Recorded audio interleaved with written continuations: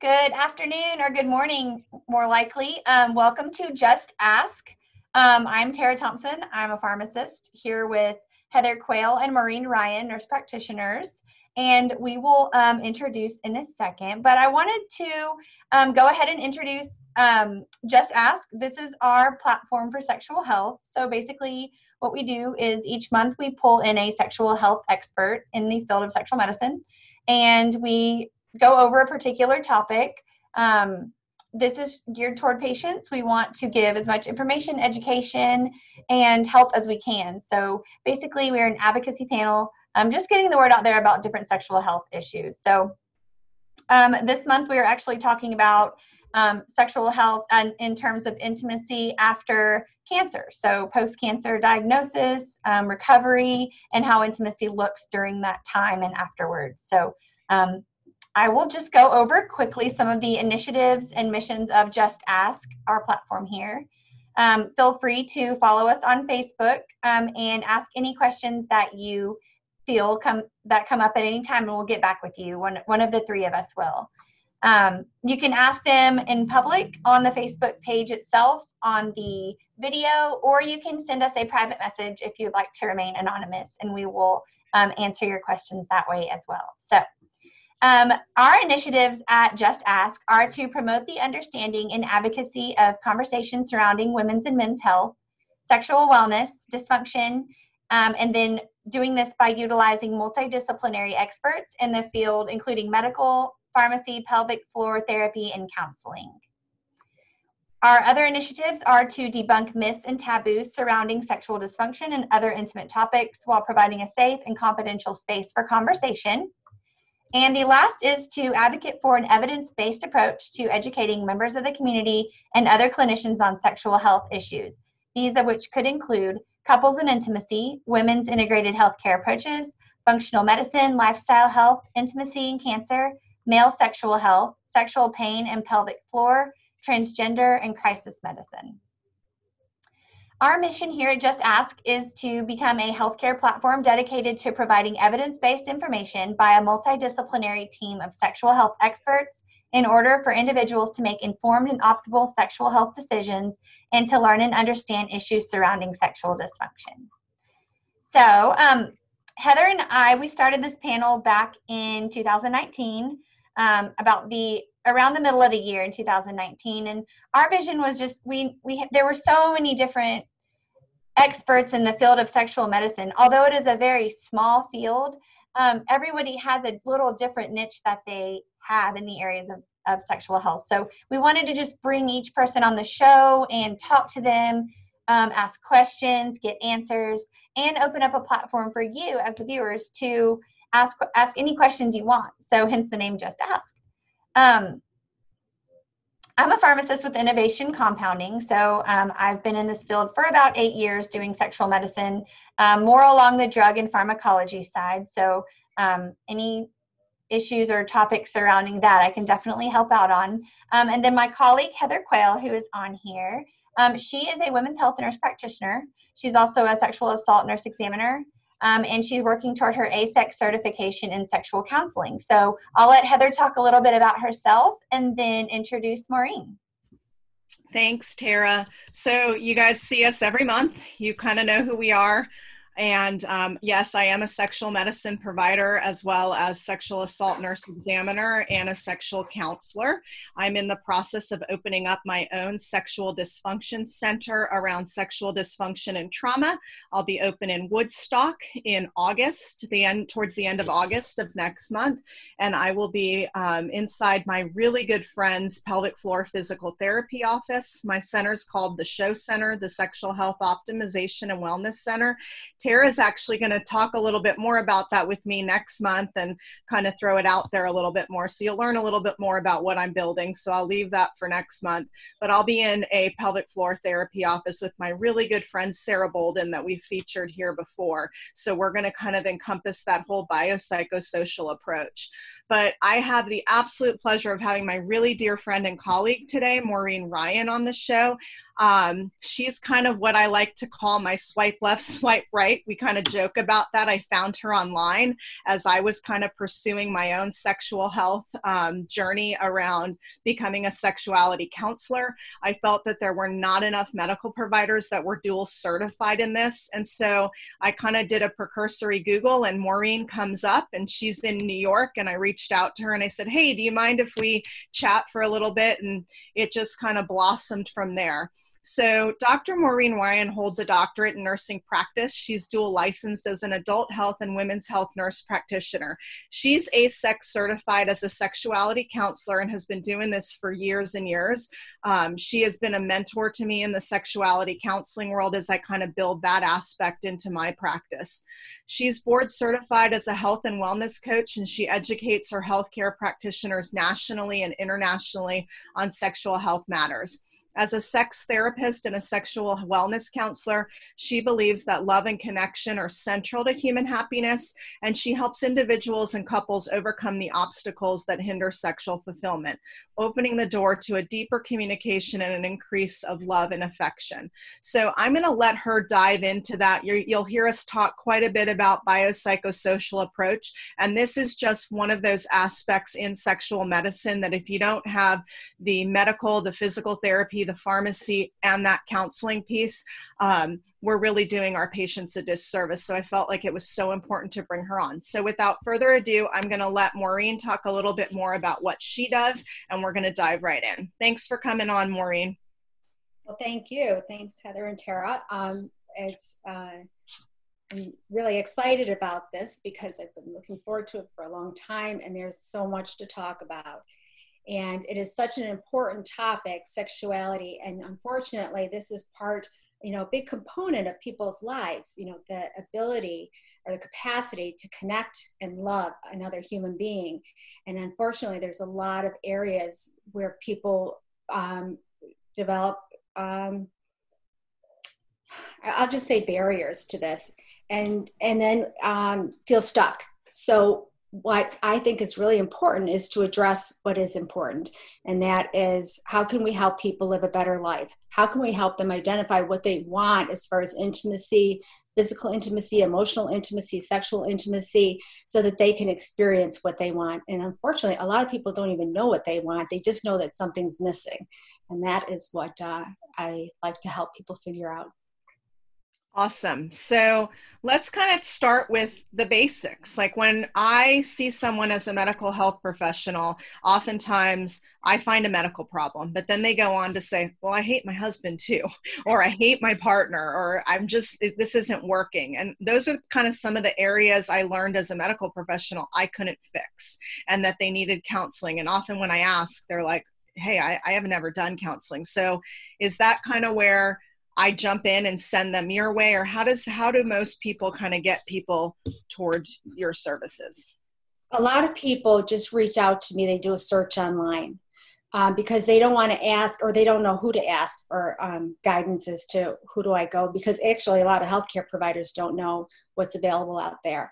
And so they're suffering. There's something that's causing them pain, and that causes them to reach out. I also get a lot of referrals from the medical community. But that's where we start. And so you're right. If you just address the physical issues and you don't talk about the thoughts and the beliefs and the emotional aspects and the trust and vulnerability and all of those things, you're not going to help them get where they want to be. So it's never just about sex. It's never just, I have pain or I have no desire. There's always thoughts and beliefs that go along with it. And so it really needs to be an integrated approach. And a lot of this is helping people identify what it is that they really want to experience.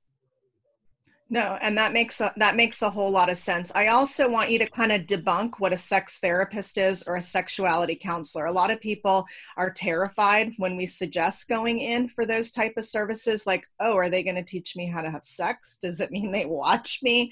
And I really want to debunk a lot of that, because we know as professionals it's not, but I don't think sometimes the community knows that. Okay, so I'm a sexuality counselor. and a nurse practitioner. So I have skills that I can ask the right questions so that so I'm in the role of a counselor, but as a nurse practitioner, I know what to ask to make sure we're not missing anything as far as a physical factor that's causing their concern. And so where do we go? Yeah, when people first reach out, the first 5 minutes they're with me, they are really nervous. I don't know what to expect. Rarely do they ask if I'm going to show them how to have sex or if they're going to get naked. Rarely does it happen, but immediately, no, that's not what happens. I help them.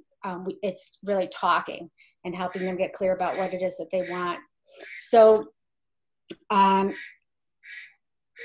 basically, we address the things that matter to that person, and it's different for everyone. But within 5 minutes, I tell them, thanks for reaching out because it's not easy. And I tell them that, and this is the truth, and 98% of the people that do reach out are glad that they reached out because they're felt to, oftentimes they'll think that there's something wrong with them, that they don't have desire or they don't get aroused the way they used to. And they think that something's wrong. And a lot of times people are just fed information that's not true. And when they realize that they are okay and what they experience is normal, it can relieve a lot of stress. Absolutely. And how do you kind of start with some of these patients? What's some of the first things that they can expect when they see you? Are you going to, I know it's multifaceted, but can you dive a little bit into what a therapy session looks like for them? Okay. So the first time I do get a history, just because I need to get a picture of, what their past medical history is, what medications they're on, because all of these things can affect their desire, their relationship. Are they in a relationship? And if so, how long have they been in the relationship? Is it generally, are they satisfied? Is this a person you trust, that you feel safe with? And then I ask them, I just tell them, I say, there's something that is causing you distress. So just start anywhere. You can start anywhere and just tell me what your concerns are. And then it just opens up and really expands from there. But my approach is this. When I first went to be a sex therapist, so I went to the Florida Sex Institute in West Palm Beach, Florida. And the approach that they shared with me was about all this dysfunction. And it did not sit right with me. I did not want to label people as sexually dysfunctional because they had low desire, when actually that can be a very functional response to a dysfunctional relationship. So I don't like labeling people.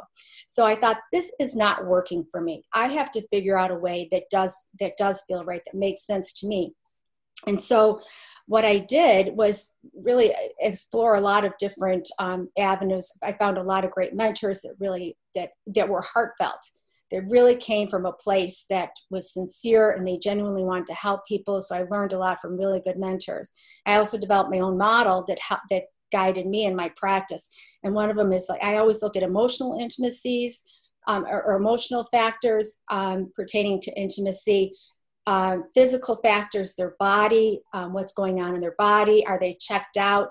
Are they thinking about something in the future or the past? I call it time traveling, and they're not even in the moment where good sex takes place. So there's a lot of work that's done with mindfulness and learning how to become embodied, to get back in their body.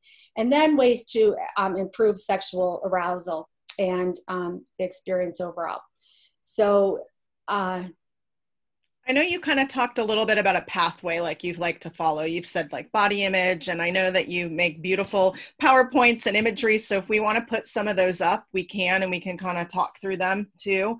But I want people to kind of understand that you kind of look at the whole person. Yeah, so we're multifaceted. So I think about the brain. We have thoughts and beliefs. Oftentimes stories that are not true, information that we got that are basically myths and set us up for suffering. Things that we do when we compare ourselves to what we see on the cover of magazines. I always say, this is a Theodore Roosevelt quote, comparison is the thief of all joy, and that's absolutely true. And then we've got a heart and emotions. And many people are wounded along the way, so they build armor up around them, and no one's going to get through there. And so sometimes recognizing that and knowing how to let some of that armor go, because true connection occurs with an open heart, right, an open mind, and an open body. And then with physical, so you've got a physical body. So what factors are going on? Stress, fatigue, all of those things, vulvovaginal atrophy, pain. So it's multifaceted. It's never just the physical body. What are some tips for breaking down that armor? Like, what are some of the things you start with? Because that's a long-term thing for some people. Sometimes it's trauma. Sometimes a lot of times it's trauma. Yeah. So I kind of go step back and say, what are your needs and values? And so I really think it's important to start from a place of helping them get clarity about what it is that's important to them. And let's say one of their, the most important values to them is trust and connection, but yet there was somebody who's not trustworthy. So a lot of it is internal work. What is it that I have? Do I trust myself? Do I self-abandon? And many people do this. Many women do this. They take care of everybody else's needs to the detriment of their own. And then they end up not even know who they are anymore. Many women take on roles, a mother, a wife, caregiver, and that sensual, sexual woman that once existed inside of them is really put on the back burner. And so one of the things that's that's really quite awesome in this work is helping her to find that essence in herself and to step into that again. And that brings life, and it brings vitality and creativity. Awesome. And then you talked a little bit about mindfulness. What exactly does that mean? And we hear about it a lot more now, but what does it mean in the sexual health world? Okay. Mindfulness is huge. What does mindfulness do? Well, mindfulness it's a skill that needs to be practiced. And what it does is it allows us to be in the present moment without judgment and acceptance of what is in this moment. So sexually, a problem that many women have is they get distracted in their thoughts. They get caught up in the story in their head when they're sexually intimate. It's like you might as well not even be there because you're not there. Well, how do I start? How do I turn off the thoughts that just won't stop? Well, there's skills. There are ways that you can do it, and mindfulness is one way. So mindfulness practices oftentimes include body scan meditations. So you learn to focus on different sensation in the body. Sensual touch exercises also help people get in their body and quiet their mind. So that's a skill. You can learn to quiet the mind down by focusing on your body and your senses. And easiest one to do is the sense of touch. So when they're being sexually intimate, and their mind is to the grocery store, come on back. So what am I going to do? I'm going to focus in on what I'm feeling. What am I touch? What's the temperature? What's pressure? What's the texture? And I just keep coming back into the body over and over again. So embodiment is a good part of good sex. And that is, you learn to do that. You learn to get back in your body through mindfulness practices. And again, it shuts down the story we're making up in our head. Because a lot of times when people are having sex, they're in their partner's head, and you have no business going there because you are not a mind reader and you're probably making up a story. It's not very good. Right. So you do a lot of work around sexuality and cancer. And I want to spend a good part of this program kind of going a little bit really kind of in detail about it, because I feel like it's something that's often very kind of put on the back burner, or people that have cancer often say, oh, well, I guess I can't have sex anymore because my body doesn't work, or I'm too embarrassed to see my partner. So kind of start by giving us kind of like where that all kind of falls into play. How do you use kind of that biopsychosocial approach? Like, I see someone at my center, they have cancer, they have vulvovaginal dryness and some issues around that. And then I need to also kind of help them work on their relationship. Where do you step in that piece? Well, I think it's really helpful if you can get to them before, right when the diagnosis is made. And I know that their mind is going to lots of different things and, a lot of decisions to be made. But what happens sometimes is people will shut themselves off from their partner and start to try to go it alone. And that is not the time to be doing that. When something like, diagnosis is made like this, you really need people in your life that you love and that you can support one another. So the example of breast cancer, oftentimes I hear the story, well, my partner won't touch my chest anymore, my breast. And I try to help them think about what's underneath the breast. There's a heart. So like connecting with the heart and connecting with the essence of the person that you love and coming together and to touch. Oftentimes people will stop touching, and that can be the worst thing to do, because touch heals, touch comforts, touch brings you back from this chaotic world to a sense of being at home. And to give that up at a time that you need it most, it's such a loss. I mean, there's so many losses that occur and so much grieving, but that's one that I really try to help prevent, to help people stay together, to keep touching, to talk, to communicate, and don't turn away from each other at that time.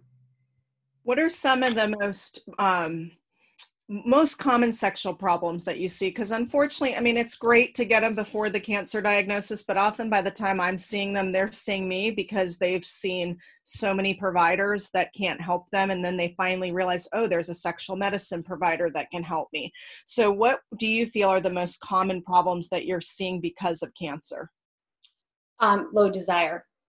And so what was prior to treatment may no longer be. So if a woman had, not all, but some, will notice that their body just doesn't respond the way they used to. They just don't have that spontaneous desire. They just are not thinking about sex. And so helping them to understand that the cue for you or the reason for reaching out to your partner may not be this, I'm horny, or spontaneous sexual desire, but identifying the reasons that are important to you. Why does it matter? Why does a sexual relationship matter? Really connecting with your why, and then that's where the desire comes from. So it's not going to come from the hungry body. It may not for many women, but it'll come from the mind or the heart. So it's a new way, a new approach. Also, sexual, arousal occurs in a state of relaxation. So how can you create an environment, both internally and externally, that really facilitates relaxation? And this needs to be intentional often. So setting aside time where people have, there's privacy. Actually, even before I get to the context, I want to talk about willingness. So thinking about helping a woman think about, why does it matter to her to have, why is sexual intimacy important to them personally and to the relationship and to the partner? All of those reasons. And if she can connect with her own personal reasons, like I want to feel close, I want to feel pleasure, that's much more likely to help to help somebody get moving forward, because that draws them forward, as opposed to I'm trying to stay away. I don't want to experience negativity or something, that I'm just doing it to avoid conflict. So really helping people to connect with their why. And then the next thing is willingness. So again, that spontaneous desire for sexual intimacy may not exist, but just willingness to show up. And people talk about this date night, and oftentimes that will kind of like make people avoid because they think that means sex night. I don't look at it like that. I look at like date night or putting aside time once a week or twice a week to get in bed, skin to skin contact, and that's all, just a willingness to do that. sometimes people will just fall asleep, and that's fine. But to show up in that place with non-judgment and acceptance of what happens and no expectations. And then once a couple starts to relax in skin-to-skin contact, then arousal may occur. And then the desire comes. Typically, I say to a lot of women, like, you're not going to want to be in the game until the third quarter of the game. So you got to get into the game. And so, and then how do we deal with the, side effects of medications and treatments that can inhibit arousal? And there are a lot of things that can be done. First of all, if a woman's having pain, she's going to avoid it. Right. And that sets up another, that can just balloon out into all sorts of things. And right. Another thing I want to mention is that when sex is going well in a relationship, it adds about 20% of the good stuff to the relationship. But when it's not, it can rob the relationship of anything good, up to like 70 to 80%. So it can destroy relationships. I mean, the divorce rate is almost 50%, right? Absolutely. So yeah, I mean, and that's high for sure. What about bringing the partner in with the counseling? Do you often do that? Do you start one-on-one, just so that our lay people know what to expect? Okay. I prefer to see each person one-on-one so I can get a history, because there are some things people don't want to say in front of their partner. They don't want to hurt them, or they haven't shared parts of their story. So I find that it's helpful to spend time one-on-one with each other, and then coming together, because it really is a couple issue. And when you can get two people on board, creating the same vision of what it is that they want, and having them hear from me a lot of the things that they bought into that are not true. Like, if you don't finish with an orgasm, then the whole experience was a failure. I mean, things like that just get people into trouble. So I clear up a lot of myths together. And then they get on, they work together. Right. They're a team. They're a sexual team that if they want to have sex, into their 70s, 80s, that's enjoyable. They learn to adapt to changing bodies, right, and to flow, and to give up expectations. And there's no judgment in the bedroom, but just allow things to to flow and unfold. No, absolutely. Those are people, absolutely. Who have sex. And do you often start with them going together, or do you start with them separately, just so that they kind of know? Like, I know you said you like them to one-on-one. I just want to know how a woman, who often is the initiator, brings their partner to come even see you. Like, what are some of those ways to get that to happen? Sometimes people they've got a good relationship. They realize that they want something to be different, that there's room for improvement, that they can experience something more enjoyable. And so they'll both be willing to come. But what I've been finding since March, I've been doing my visits all virtually. And it's been really great to get the couples together, because I may have been more... I mean, this has happened a lot since March, but I'll just give one example. I was seeing one older man in his 70s for a couple months. He had prostate cancer, and he had other sexual concerns. His wife wanted no part of it. She was not happy that he was coming to see me. And she thought he was telling me lies about her and stories. And so I started seeing him online. Well, then she started listening. And then I said, oh, who are you looking at? My wife. Oh, hi, so-and-so. And then she was on board, and she never would have gone to counseling, because it was great, because she was heard, and, it's a team effort. I always like to focus on their strengths. I always ask, what are the strengths in the relationship? Right. And so building on strengths, not focusing on deficits. Absolutely. So when they come to you and there are other problems outside of just, I guess, like you said, desire is one of the big things. What do you do when there's like a pain issue, for example? I know it's kind of a multifaceted approach, and probably pain causes the desire. I mean, I know it's a vicious cycle, but I tend to see those are probably my biggest issues that I refer for.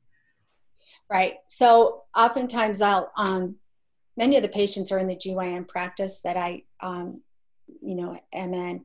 And so I always want them to be evaluated to find out. So pain, sometimes there's simple strategies that you can do that can help. Sometimes there's vaginal dryness. So lubricant, moisturizers a couple times a week, and that can take care of the issue. Sometimes it's, that anxiety, that fear of pain, and now she's going to try and protect herself. So her pelvic floor contracts, and so penetration is very uncomfortable. That's very common. So mindfulness practices helps with that. If somebody's complaining of pain, I want them to be evaluated, to be seen by GYN. Yeah, because I can't tell just from talking to them. But once that the exam was normal and we've got an idea of what it is, lubricants, moisturizers, maybe estrogen, dilators. I've had a lot of luck with women who have had very tight pelvic floor and just can't get a tampon in or even have sex. And so working with dilators with them has given them, it's been amazing, just the confidence that they get, and understanding that, they can accommodate that without pain. So. Yeah, absolutely. I mean, I talk to them quite a bit about dilators, even in my practice, and even vibrators and clitoral stimulators and all those different kind of things. Do you talk to them a lot about other ways to be intimate and kind of really debunking that whole idea of penis and vagina intercourse and things in that nature? Yeah. So, there's a model that I use often. It's called Sternberg's triangular theory of love. And so basically he describes love as like a triangle. And so each point is, one of the components is emotional intimacy, one is commitment, and one is passion. And so there are couples who have a great deal of emotional intimacy and commitment, but there's no passion. But their relationship is rock solid hard because neither of them is interested in passion or anymore. So they've got a very companionable relationship and they're very, very happy. Some people have all three. So they've got passion, they've got emotional intimacy and commitment, and, consummate love. They've got it all going. But oftentimes people come to see me because the passion has died. And how do you get passion alive or desire alive back in a relationship? Well, it's intentional. It starts with, really reflecting on what it is that's important. Sometimes things are so basic as like, you got to take a shower and brush your teeth. Right. Something is so simple as that. And sometimes people have a hard time saying that to their partner, so I say those things. Sometimes they're just not getting aroused. So vibrators, bringing in sexual arousal enhancers. I've had a lot of couples who look at me from who are just not interested because they're not getting that much pleasure out of it anyway. So I talk to them about vibrators, and I often recommend the Hitachi Magic Wand. It's a back massager. It's not a vibrator. That's what I tell them. So if somebody finds it in their bedside stand, their nightstand, it's a back massager. It's not a vibrator. So anyway, so they look at me, some couples, like I have two heads when I say, ask God, go get a vibrator. And then they come back 2 weeks later, like all giggly and like, oh my gosh, I've got my yes. I found my yes. And then there's, so vaginal moisturizers and lubricants. So I'm curious, what do you recommend? So I am big on vaginal estrogens. I'm big on vaginal moisturizers. A lot of times in even cancer patients, I will actually draw estrogen values pre-treatment, start them on treatment, and redraw them somewhere around the 4 to 8 weeks later pending, and actually give them to their oncologist so that I can show that vaginal estrogens have minimal to no systemic absorption, because it's one of the things that I spend a lot of time in my medical world talking to patients about. because their oncologists are so nervous about estrogen components and things in that nature. I use a lot of testosterone creams as well, compounded DHEA, and then vaginal moisturizers in between as well. Yeah, same here. I mean, I think the majority of what I typically see around treatments for vaginal pain, vaginal dryness, atrophy, vulvovaginal conditions, vestibular conditions is vaginal estrogens, vaginal testosterones. The DHEAs are wonderful. They don't have to be the highest strength. You can get them compounded at half strength. So you can get them in different bases like oils and coconut oils and emu oils and that type of thing for patients who are sensitive.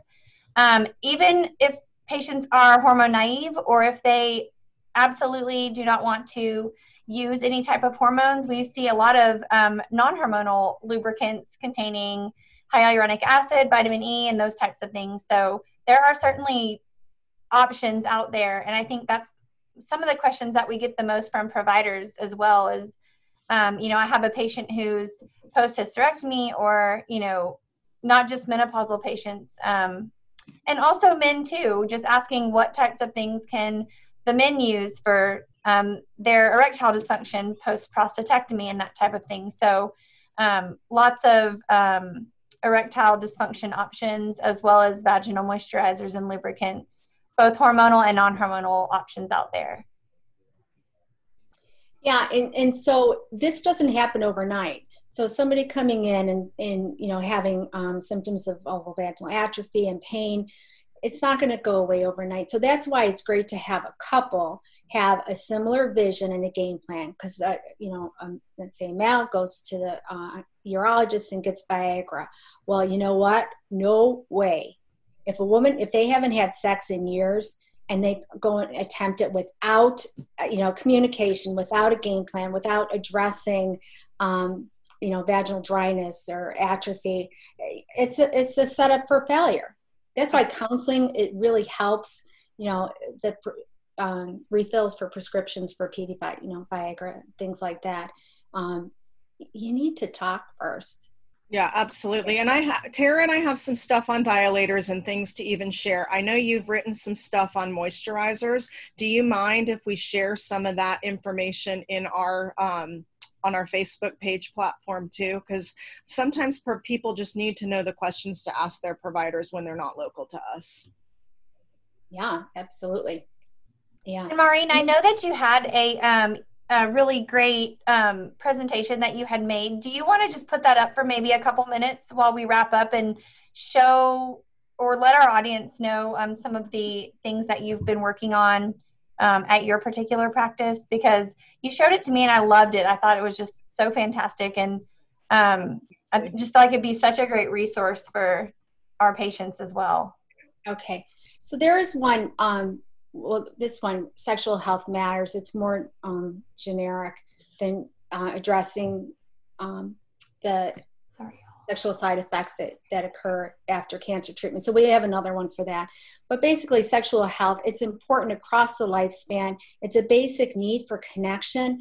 And a lot of people, when their need for intimacy, physical intimacy, sexual intimacy, emotional intimacy is not met, it hurts.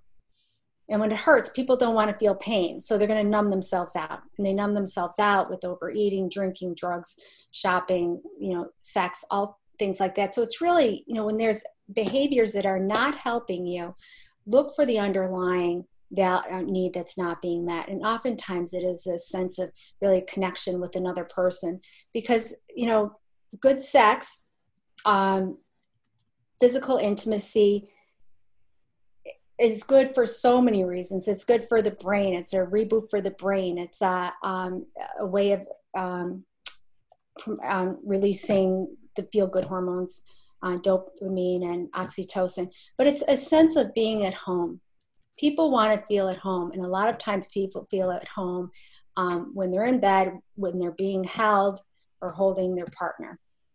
And another thing that's interesting is that after a couple has sex, there's been studies that show if they cuddle for just 5 minutes, the event, the sexual event or activity they did, is going to be viewed much more favorably than if they just get up and, get cleaned up or go to the shower. So that cuddling after is really important. It's doing things to the brain. And again, couples are getting divorced. And divorce has a lot of, there's a lot of collateral damage from divorces. Kids get hurt, families get hurt, communities get hurt. So sometimes if they can just get it going again sexually, that's enough to build a bridge back and really improve. People feel rejected when their partner doesn't want to touch them. And that's a terrible feeling. Or they're laying in bed next to somebody and they feel so alone. That causes pain. And those things need to be addressed. Brene Brown is, if you haven't listened to her TED Talk, yeah, awesome stuff. She talks about vulnerability and shame, and those are big areas that affect sexuality. Perfectionism, women feel like their bodies have to be perfect. Forget it. You're never going to be perfect. You're never going to be thin enough, beautiful enough, smart enough, rich enough. It's just be who you are. Just be you. This is important. I talked about this briefly. This is Barry McCarthy did this research. So sex and relationship quality. When it's good, it adds 15 to 20% additional value to the relationship. But when it's not, when it's avoided or dysfunctional or one partner is not interested in and the needs are not being met, it plays an inordinately powerful role. I have to move this down because I see pictures there. Role in draining the relationship of all positive value, about 50 to 70%. And that's what leads to, the end of marriages, when it doesn't have to be that way. Right. Absolutely. And a lot of people aren't enjoying sex because it's not pleasurable. Well, you know what? When you don't share with your partner what feels good, or you haven't discovered what feels good, you need to communicate. And you have one of those too, the velvet vulva pillows. Oh, absolutely. Yes. So I pull this out. Can I pull it out right now? I got it right here. Yeah, pull it out. I didn't know if you had one. I was going to tell Tara to pull hers. Yeah, this is really helpful. And again, I'm going to tell you, couples just like cringe when I do this at first, but then they're on board very quickly. So this is the velvet vulva. So a lot of people are not familiar with anatomy. So here's the clitoral hood, the clitoris, the labia minora, and labia majora. Well, the clitoris is where most orgasms are triggered for women. Most women do not have orgasms from vaginal penetration alone, less than 30%. But when you look at the clitoris, I ask them, okay, do you know where the hot spot is? Meaning, like, what is the spot that, for a lot of women, there's one spot that is very sensitive that will get them over the hump and lead them to orgasm. And so I'll say, do you know where it is? And I'll look at them, and if it's a male-female couple, male's like this, and she's like, oh. So it's like, okay, we're starting from square one, all right? Pretend you don't know anything. So use the clitoris as a clock. So what spot feels good? What kind of pressure, circles, fast, slow? And so now she can get what she wants. If she's getting what she wants and it's pleasurable, she's more likely to show up. Absolutely. Absolutely. But yes, I would love to, even if you're comfortable, if you want to make some of this available on our Facebook, that would be great. If there's more questions that come up around this, that would be wonderful as well. Did we have any questions that came up in our on our Facebook? I'm not sure if there was, but if there are questions that come up that you weren't able to ask today, as Tara had mentioned, we can put those out there on our Facebook chats and messengers and things in that nature as well. Yeah, I know, Maureen, thank you so much. I could listen to you talk all day. I was like very intrigued, and I have my 3 students here, and they're just, we're all just like fascinated. So thank you so much for agreeing to be on here with us. And we really, really appreciate your time, and your knowledge is just, it's just such a fountain of knowledge, and really cool. I definitely think people needed to hear this, and it spoke to those who are suffering from these particular issues, and know that is ways out there to get help, and you do not have to do this by yourself. You do not have to do this in quiet. You can go find, there are resources out there, and we will post what we have on resources, as well as Maureen's information, so that if anyone is wanting to get in contact with her, she does telehealth. So that's why. Yep. And you don't, am I correct in saying with sexual counseling, do they have to live in New York to see you? For insurance, I don't know what the laws are for insurance, but I'm also a coach. So people who don't live in my state, then I move into the role of a coach, and there's a different coaching agreement for that. So I can see anybody anywhere. Perfect. That's awesome. Well, thank you so much. And we will put all your information for our patients who are following Just Ask to also follow you, go find you, and ask questions. And we really encourage our patients to ask questions as well, because that's what we're here for. We want to provide education and knowledge that you need. So I'll go ahead and wrap us up. I know it's been about 45 minutes, so we'll wrap up now. But just for next time, we are going to actually showcase a man on our show for the first time ever. We are allowing a man to come in. But he will talk about male sexual dysfunction, mostly in terms of erectile dysfunction, and how that plays into intimacy and sexual health from a man's perspective. So we're very excited about that. And it should be a fun show because he has much personality. So wonderful. Give us his name, please, so that we all can look forward to him, because I'm excited. Yes, his name is Sean Hodges. He's a pharmacist and CEO, and he actually started our men's health line here at Innovation Compounding. He knows everything. He counsels patients. He consults with docs and urologists, urogyns, OBGYNs all over. He's so supportive of the medical community and just a wealth of information. Absolutely. So stay tuned. We'll get you more information on that. But in the meantime, thank you so much, Maureen. You are amazing. We really appreciate you.